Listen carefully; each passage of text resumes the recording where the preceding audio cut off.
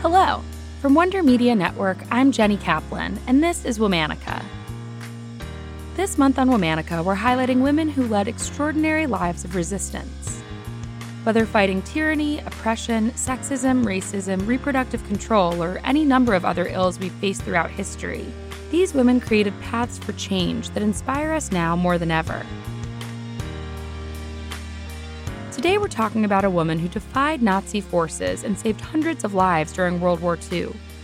Her stealthy tactics and fierce bravery confounded enemy soldiers and earned her honors from several countries. Let's meet Nancy Wake.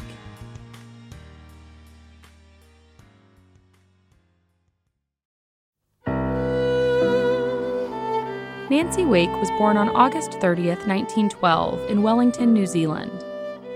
Before the age of 2, her family moved to Sydney, Australia. Not long after, her father abandoned her mother and the 6 children. When Nancy was 16 years old, she left her childhood home and worked as a nurse for a short period. She later received a small inheritance from an aunt that allowed her to leave Australia at the age of 20. Nancy traveled around the world for a bit before moving to Paris, where she became a journalist. Nancy didn't have any reporting experience, but when she found out a newspaper executive loved Egyptian history, she fibbed her way into a job by pretending to be fluent in Egyptian. While she was living and working in Paris, she fell in love with a wealthy French industrialist named Henri Fiocca. She later remembered, "He was tall, he could dance the tango, and if you dance the tango with a nice tall man, you know what will eventually happen, don't you?" They got married in 1939. Around this same time, Nancy traveled to Vienna, Austria, and witnessed firsthand how brutally Nazi officers treated Jewish citizens. She resolved to do everything she could to fight against the Nazi regime. As she explained, "More than hatred or anger, I felt a deep loathing for the Nazis." Sometimes I think that people probably think I'm mad or that I'm telling lies, but I can honestly say that I was never afraid. I was too busy to be afraid, and my hatred for the Nazis was very, very deep.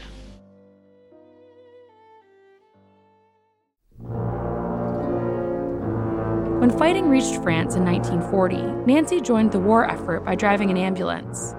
Soon thereafter, her resistance grew much riskier. She helped Jewish refugees and Allied soldiers flee occupied France into neutral Spain. She's credited with saving hundreds of lives in that manner.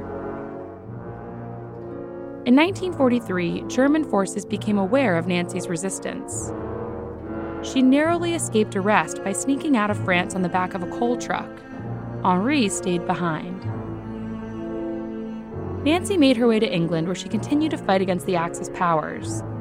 She spent 8 months learning guerrilla warfare with the Special Operations Executive, a secret British organization. In 1944, in preparation for D-Day, Nancy parachuted into France in the middle of the night along with 38 other women and 430 men. Nancy helped organize parachute drops of arms and equipment to prepare for the Allied invasion at Normandy. She also planned a successful raid on a Gestapo garrison and arms factory. Once, Nancy traveled hundreds of kilometers alone on a bicycle to receive messages from Allied forces after communication lines were disrupted. She spent 72 hours in the French countryside, sleeping in haystacks at night to avoid capture. She eventually earned the nickname White Mouse from German soldiers because she always managed to sneak past them.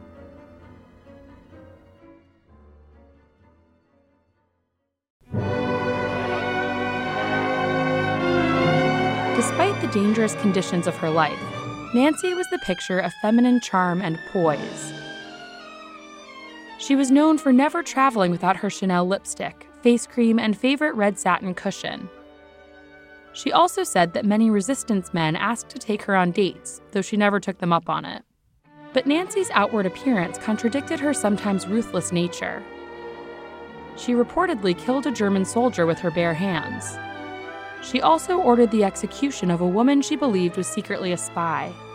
Nancy later said, "I was not a very nice person, and it didn't put me off my breakfast." After the war was over, Nancy discovered her husband, Henri, had been executed by Nazi soldiers shortly after she left France. She decided to move back to Australia, where she tried unsuccessfully to launch a career in politics. Nancy found it hard to return to normal life after her years of espionage.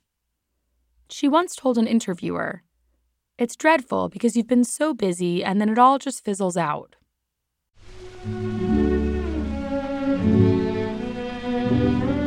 Eventually, she decided to go back to England, where she married retired British Air Force pilot John Forward in 1957. Nancy died on August 7, 2011, in London. She was 98 years old. During her lifetime, she was widely recognized for her bravery in resisting the Nazi forces during World War II. Not only was she honored by her home country of Australia, but Great Britain, France, and the United States all also awarded Nancy some of their highest civilian honors. All month, we're highlighting women who've led lives of resistance. For more information, check us out on Facebook and Instagram at Womanica Podcast. Special thanks to Liz Kaplan, my favorite sister and co-creator. Talk to you tomorrow.